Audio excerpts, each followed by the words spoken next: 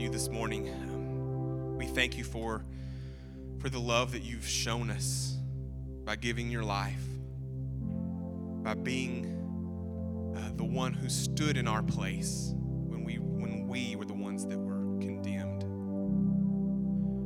And Lord, it's a debt we can never repay, but thankfully, all that you ask is that we put our faith and our trust in you. And so we rejoice this morning for serving such a merciful and gracious God that looks upon his people and looks on them with love of a father that we can't explain, we can't understand, but we just know and we feel that it is true. Lord, this morning I want to thank you for those that have been giving of their lives to the mission field internationally. And Lord, right now we want to really think about those that are serving in the Spanish-speaking parts of the world and ministering to our Hispanic culture. Lord, I just pray that you would continue to call people and that they would be obedient to your call, Lord. That you may be right now calling someone in this room, preparing their heart to serve either locally or internationally, Lord. But just continue, we beg of you, to work in our lives. Don't give up on us. And we just thank you for those that are willing and able to do that. Lord, we thank you for those that support financially, because we know that your work, it costs. It'll cost somebody something. And so we're just grateful for everyone who gives gratefully with a cheerful heart, Lord. Lord, we're just so overwhelmed with your love. And we thank you for Jesus. And it's in his holy name that we pray. Amen.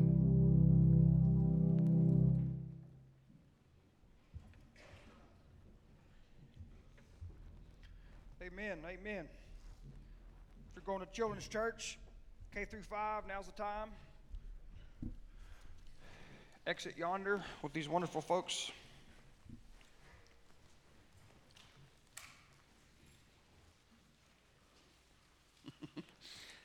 As we get into get ready for the message today, we'll be in Romans chapter 10.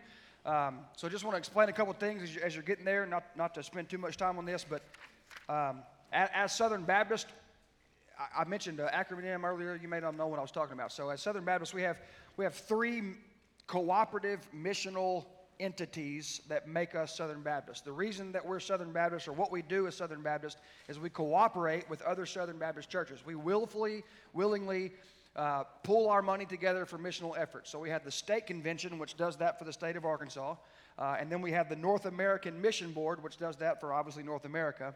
And then we have the IMB, the International Mission Board, which does that, sends out missionaries through Southern Baptist churches all over the world. So this is actually Dixie Jackson emphasis time right now in the state of Arkansas, which is a special offering that Southern Baptist churches give to make a little extra emphasis for the state of Arkansas. We actually give to that all year round, so we don't take up a special offering for that, but you're always welcome to give to any of those special entities, and Jessica handles that. So just wanted to mention that, because I know we have a lot of new people that are coming in from different backgrounds and don't always actually know what takes place in the Southern Baptist world. So that's kind of what sets us apart from a lot of other denominations, is our ability to cooperate and our willingness to cooperate together and get a lot done when we all work together. So it's pretty cool. So we're starting an easy sermon series, as you can see. I'm not going to talk about anything hard. I'm not going to talk about anything controversial, because, I like to just stay easy. And it's kind of like our lunch, learn, pray that we do on Wednesdays. We started with Romans, which is like, it's like theology 501. I don't even know. And Bob McCool was asking me the other day, because we're almost done with it. In a couple of months we'll be done. He said, where are we going next? I said, I figured we'd take something easy like Revelation, maybe go there.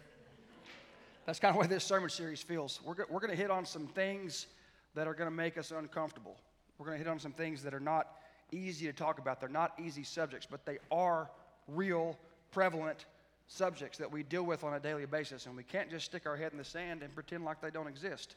If the church isn't speaking on it, The world certainly is.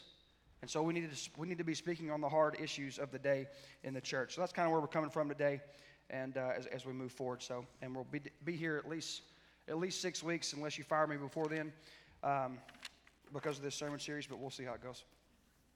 Wilson Bentley. This is a picture of this beautiful man, Wilson Bentley. He was born. That's sarcasm. Okay. I'm not sure we're awake today. We stayed up watching Colorado and Colorado State, maybe. He was born in 1865. He was a farmer by trade, but he got interested in photography, and specifically in microphotography. And he was the first person to successfully photograph a snowflake, a single snowflake. You've probably seen his pictures and not realized that they were his pictures. He ended up taking over 5,000 snow crystal photographs in the late 1800s, which was a time where it was hard to do that and expensive to do that. His photomicrographs were acquired by institutes of higher learning all over the world. His writings on these subjects were published in many journals and magazines, including the Scientific American, National Geographic, the National Weather Service. He had a huge effect on meteorology because of the study that he did. And in November of 1931, his book, Snow Crystals, was published. It's still in print today. He died shortly after that, the next month in December. And he died at the family farmhouse there in Jericho, Vermont, where he was from, where he lived his entire life. But because of his wonderful work with snow crystals, he became affectionately known as Snowflake Bentley, and because of these photographs. And it blows my mind when you think about this, right? Because he was the one that let us all know that every single snowflake is different. It's different than the other one. And that's mind-boggling to me, because it's the same thing. Every snowflake is water. It's chemically the same. It's H2O. It's the same molecular structure. Every snowflake is all made out of water. It's the same thing. Yet each individual snowflake is unique in how it looks to every other single snowflake. You know, out of unity, diversity. It's the same thing, but it's all a little bit different. It's crazy, and it reminds me of us. And I think God created things like that to remind us of what He did through us. I mean, if you go back to the very beginning, right? Genesis 1, in the creation account, then God said, "Let us make man in our image, after our likeness." For all the non-Trinitarians out there, deal with that verse. "And let them have dominion over the fish of the sea, and over the birds of the heavens, and over the livestock, and over all the earth, and over every creeping thing that creeps on the earth." So God created man in His own image. The image of God, He created him. Male and female, He created them. We're made in the image of God. We're all made from the same stuff, from the same actual person. And what's cool is, it's neat how science just continues to prove that God has done this and that God is who He says He is. You know, about 20 years ago, they finished the DNA project. I don't know if you know the Human Genome Project, they call it, where they mapped out the entire human gene as it works in our body. It's hard to talk about. It's so complicated, but at the same time, it's so simple. There's 4 nucleotides that make up our DNA: adenine, guanine, cytosine, and thymine, AGCT. Each cell in your body contains about 3.2 billion nucleotide pairs of this DNA code, and your body contains about 20,000 to 25,000 genes that are complicated versions of this code. The human genome contains about 3.2 billion letters of the DNA code. About 0.5% of that is about 16 million letters. Now, why does that matter? Because when they did this, they mapped it out, and 99.5% of human beings, genetically speaking, the DNA speaking, is exactly the same. 99.5% of the very basic building blocks of what it is that makes us be who we are, how God created us in His image, is the same. About 0.5% of that is where we get our variability in our looks and all those types of things. But when there's 3.2 billion letters that make that up, 0.5% is 16 million letters. The code has 4 letters, and so the number of possible combinations is 4 raised to the power of 10 to the 16th. Now, You may not be a mathematician, but that's a big number. Okay? I don't know if you paid attention when you were doing scientific notation in school or not, but that's a really large number. But there's a lot of things that makes us individualistic as human beings, right? We know these things. Like, we all have these things, but they're all different. Our fingerprints and our toe prints. You never thought about your toes, but that's that too. They're all individually different. We all have faces that have similar features, but they're not identical, even with identical twins, right? They're a little bit different. They're not exactly the same. We all have ears, but they're all unique. Okay? This is because the human ear develops from 6 tiny bumps that appear on the side of our head around 5 weeks after conception and then gradually fuse while the genes map out the general shape, the environment in the uterus, and how the fetus lies. All these things affect how the ears turn out. Once formed, they hardly change shape as we and the ears continue to grow and continue to age. Do you know your ears grow your entire life? That's weird, but they do. We go on and on. I mean, you know me, I could nerd out on this for 20 more minutes, but I won't. Right? Eyes, voice, scent, heartbeat, we all have them. They're all different. Brain waves, microbiome, we have 1.5 kilograms, estimated average, 1.5 kilograms of bacteria on us and in us at all time, and that every single one of our microbiomes are a little bit different. It's crazy. Here's that number. That's a big number. I don't even know the words for that number. I'd just be making them up if I did. It's a lot. Okay? You can figure that out later and tell us. Now, scientists and the most liberal of scientists, I mean, like if you said we've been here for a gajillion years and all that, if you, like the most liberal, highest estimate you can find out there in the scientific community is that 117 billion humans have lived in the history of humanity. Okay? Now, that sounds like a lot until you put it up against a number like that. When you put them side by side, it just dwarfs it. When you do the math of it, that means that you could take all humans that have ever lived ever in the history of humanity and create all 117 billion of them nearly 350,000 more times. It means that you could say it like this. 99.9% of the human beings that could genetically exist have not existed yet. You don't think you matter to God? You're part of the 0.1% that's ever lived in the history of ever. We talked about that a few weeks ago. I told you the number was astronomical. 99.9% of the possible humans that could have lived or that can live, that if we kept making humans forever, haven't lived yet. It's crazy. What are you talking about, preacher? I don't know. I'm just rambling. But maybe you'll follow me. Let's get to Romans. Keep all that in mind. That's all I'm saying. Now, the scripture says, this is Paul talking to the church at Romans, everyone who believes on him will not be put to shame, for there is no distinction between Jew and Greek, since the same Lord of all is rich to all who call on him. For everyone who calls on the name of the Lord will be saved. And I knew I'd get an amen out of you, Forrest. I knew it, baby. But more than one, that's what we're talking about. Hey, it's going to be a good day. We're getting multiple amens already. It's going to be a good day. I'll try not, y'all know that fires me up, but I'll try to keep it. I'm looking at the clock right now. So here at this church, we talk about the gospel a lot. We talk a lot about the gospel, sharing the gospel, believing the gospel, being saved by the gospel. What is the gospel? Why are we so concerned with the gospel? The word gospel just means good news. You're sharing good news about something, but specifically, scripturally speaking, what is the gospel? Right before where we pick this up here today, Paul has just laid it out in a few verses right before where we started, and it's about as clearly as anyone's ever put it, to be perfectly honest. So if you'll back up just a couple of verses, you can read this with me. This is the message of faith that we proclaim. There it is. Paul saying, here is the gospel. If you confess with your mouth Jesus is Lord and believe in your heart that God raised him from the dead, you will be saved. Not you might be saved, you will be saved.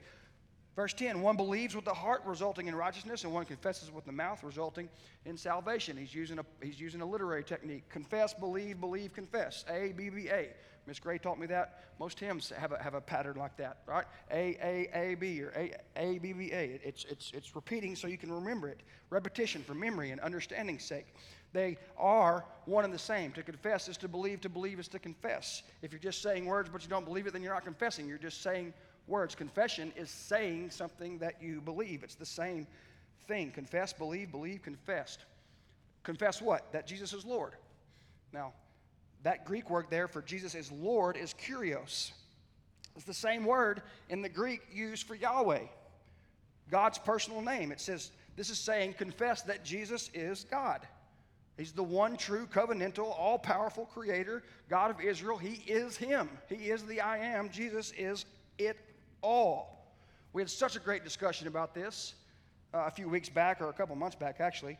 These verses in our Lunch, Learn, and Pray. We've been going through Romans since the beginning of the year, and it's awesome. If you have the ability to come on Wednesdays at 11, we dig in deep, we share real talk, and during that hour, it's great. You do yourself well to be there. But he says, confess that Jesus is Lord. It's a belief. It's a confession. It's salvation by grace through faith alone. That's what the gospel is. And then in verse 11, after saying that, then Paul is saying where we picked up today. Now the Scripture says. So he's saying it in light of what he's just said about the gospel. Now the Scripture says, everyone who believes on him will not be put to shame. A couple of key words we want to focus on here.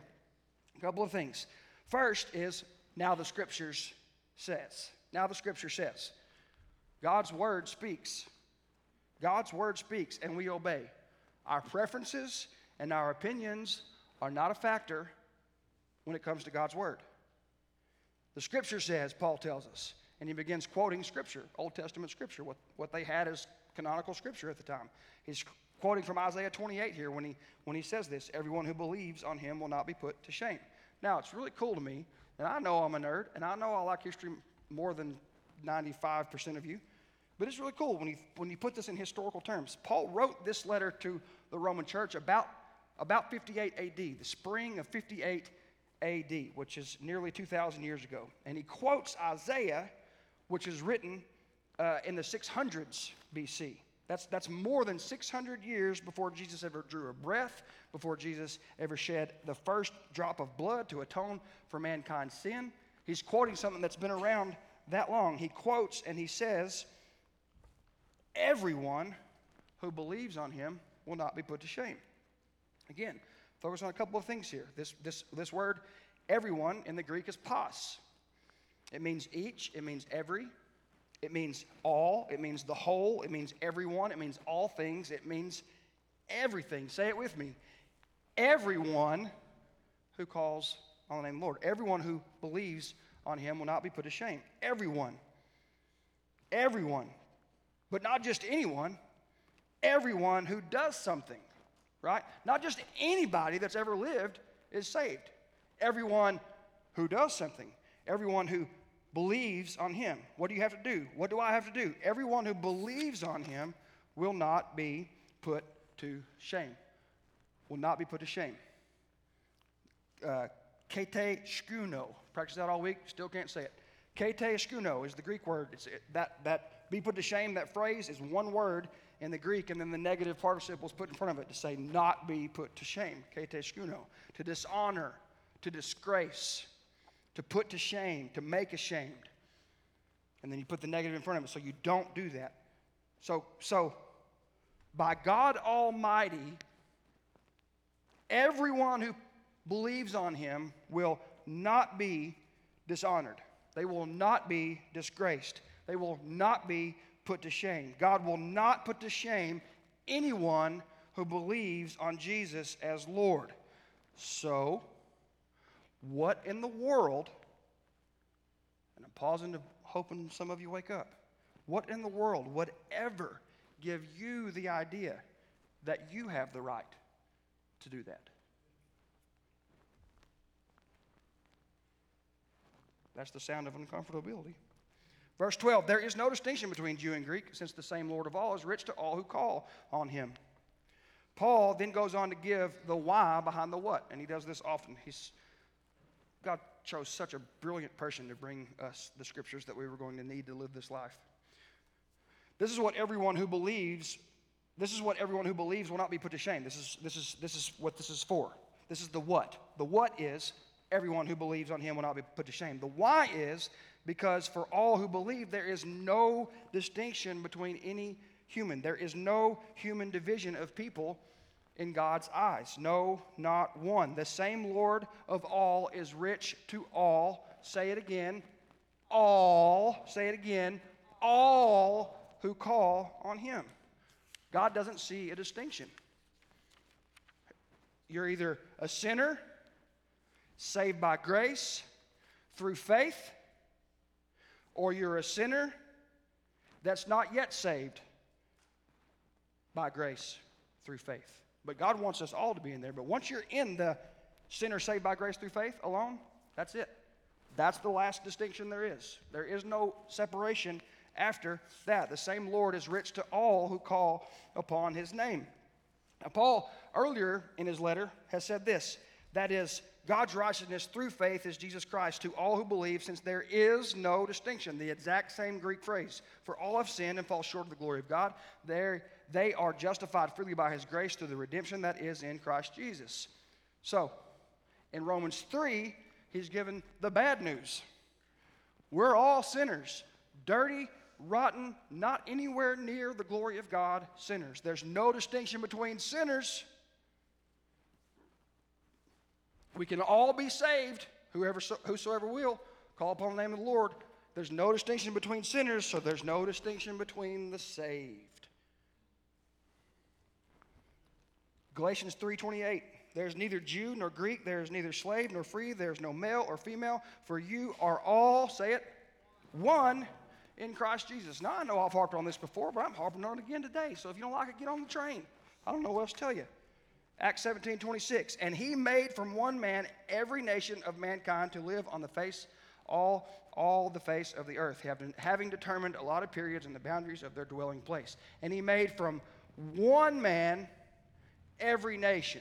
One man, every nation, or every group of people. Don't think of nation as in national boundaries like we think of now. Nation just means group of people. He made from one man every nation. So if we all came from the same person, that means we're all the same. John 7:24. Do not judge by appearances, but judge with right judgment. Right judgment is righteous justice. That's what right judgment is. In other words, it's in order to restore a relationship to right standing. That's the purpose of justice. A relationship is broken because of something, like if you steal something from me, now I don't like you. And then that has to be justice or retribution so that relationship can be redeemed, can be placed back in the right standing. That's what righteous judgment is. It's not to condemn based on opinion or gossip or slander or an outward appearance, as this verse says. That's not how we do it. We do it by real facts. Most of the time, we don't have the real facts. That's why God alone can judge and not us. Then Paul restates it again, but quoting a different scripture this time. At the end of where we started today, he says, for whosoever shall call upon the name of the Lord shall be saved. He started with that. He finishes with that in this little section right here. Now, I could have gone on and on and on and on with those verses I was just going through about us all being one in Christ. This is one of those times, if you notice, I changed the translation from the first time I read it to now. This is one of those times, man, that I just love the way the King James says it. It just doesn't get any better sometimes than the poetic language of the King James. Whosoever will. Anyone. Everyone. Whosoever. And you may be sitting there like, yeah, preacher, got it. We've all sinned. We've all fallen short of the glory of God. And whosoever will call upon the name of the Lord shall be saved. Got it. Got it in like third grade Sunday school, bud. I know some of you are sitting there thinking that. I thought you said we were going to talk about real talk, tackling hard issues. And here we are having Sunday school talk. Matter of fact, you never even really said what we were tagging our time together today. No title. Not sure there's been a point yet, preacher. Do you have a point, preacher? Some of y'all are caught up now. Y'all didn't know I knew you were thinking that, did you? Okay, here we go. Let's get to the point for today. You ready?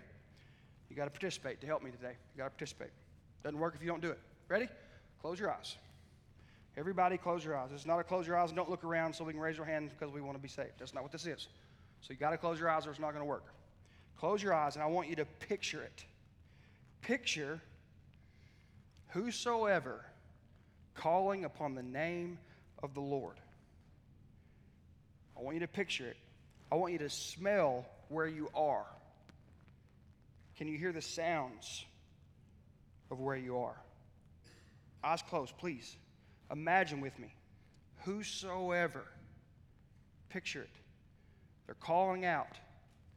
Calling on the name of the Lord. 1, 10, hundreds, thousands. Calling out on the name of the Lord. Being saved. A mass movement. Can you see it? Can you hear it? Can you smell the sweet smell of worship and salvation? And Jesus being proclaimed as the Lord of Lords. You got it? Do you have that picture in your mind? Now, how many of the whosoever you have pictured in your head right now look different than you?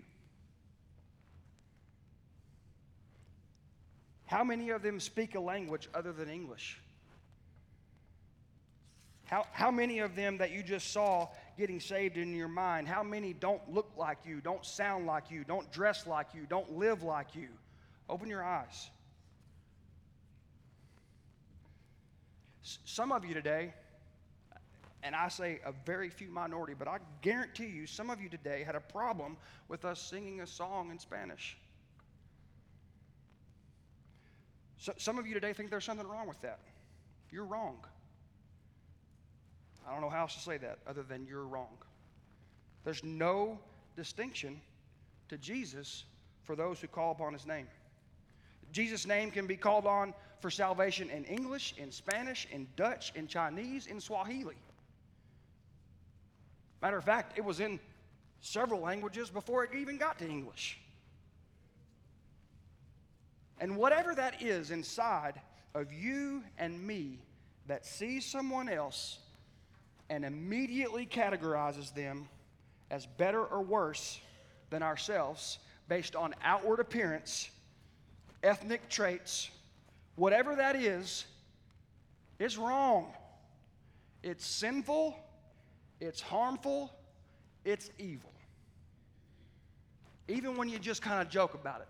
Well, you know, they're a fill in the blank of whatever there is. And you say the word that you wouldn't really say around everybody, but you say it sometimes around just your buddies, and you think it's okay to call somebody this or to call somebody that when you're around people who kind of agree with you. Whatever that is, it's wrong. It's evil. It's an expression of a sinful heart because Jesus says there is no distinction in his eyes. So, what's the hard topic? It's simple. Racism is wrong. Sexism is wrong. Xenophobia, which is just being scared of foreigners, is wrong. Following Jesus is for whosoever will.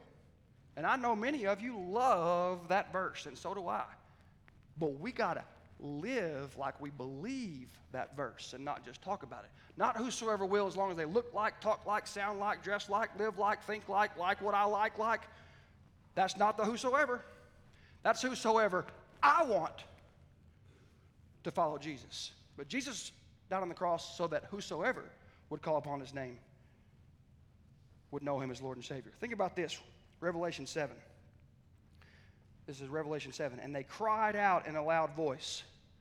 They cried out in a loud voice. Salvation belongs to our God, who is seated on the throne and to the Lamb. John getting a vision, a holy, God-inspired vision of what end of times in heaven is going to look like. It's a revelation of who Jesus Christ is finally and forever.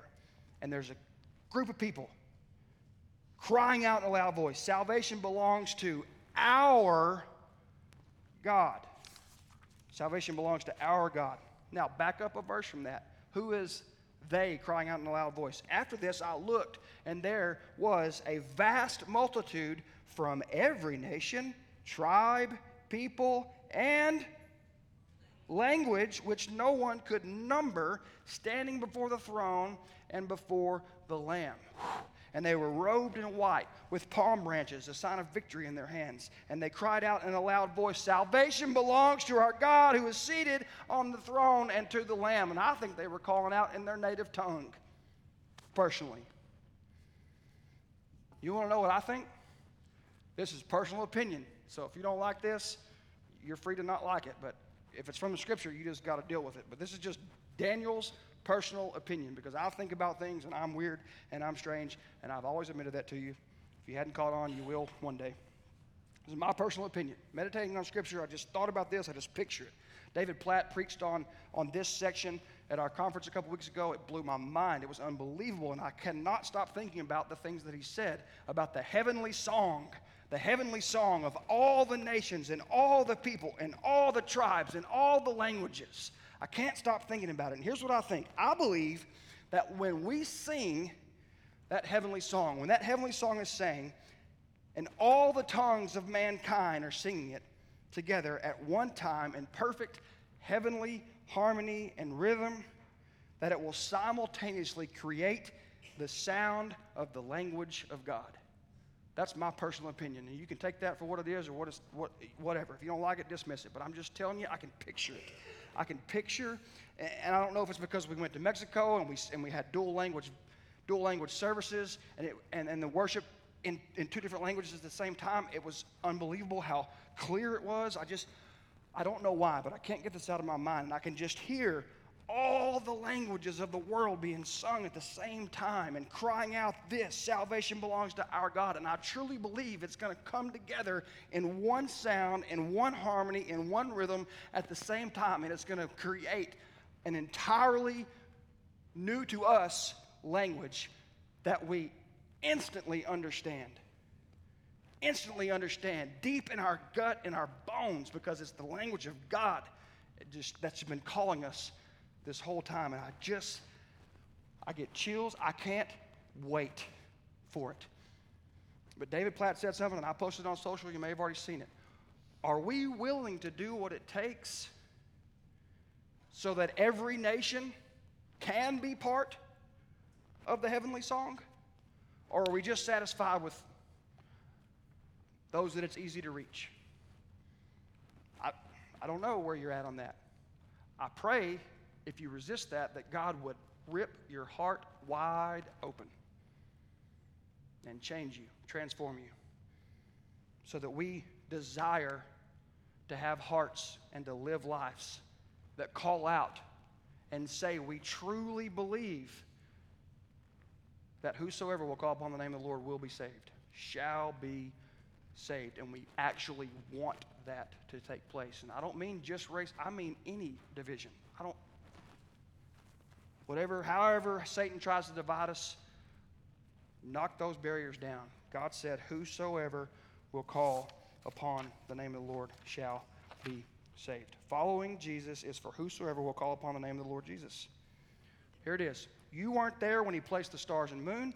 You weren't there when he set the boundaries of the sea. You didn't hang on the cross as a perfect sacrifice for all mankind's sin. You don't have nail-scarred hands from a cross on Calvary, and you didn't rise on the third day from the dead. So you don't get to decide who can or cannot follow Jesus. Because Jesus says it's whosoever will. Whosoever will confess, believe, confess. Call on Jesus as Lord and Savior. Whosoever will.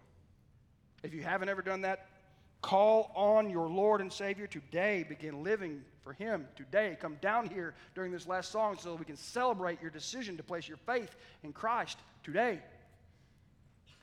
There's not a better thing you could do.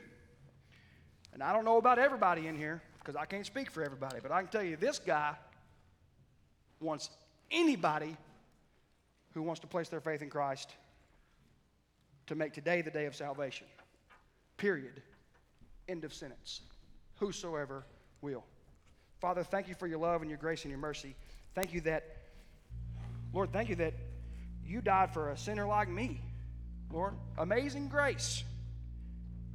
How could you die for a wretch like me? I don't deserve your love. I don't deserve your grace. I don't deserve your mercy. None of us do, Lord. So take us off our high horse, knock us off the judge's seat,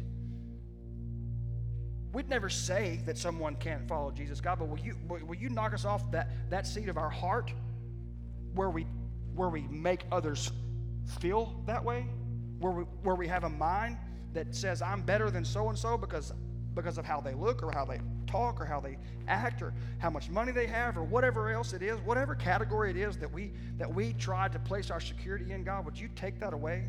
It's wrong, God. It's evil and it's sinful, and you've called us to live new, a newness of life. God, give us that heart, please. Would you change us so that we walk out of here changed forevermore today, God? With a kingdom mindset that just transforms this community like it's like something that's never been seen in history, God. Use us to be part of it. We pray in Jesus' name. Amen. As we stand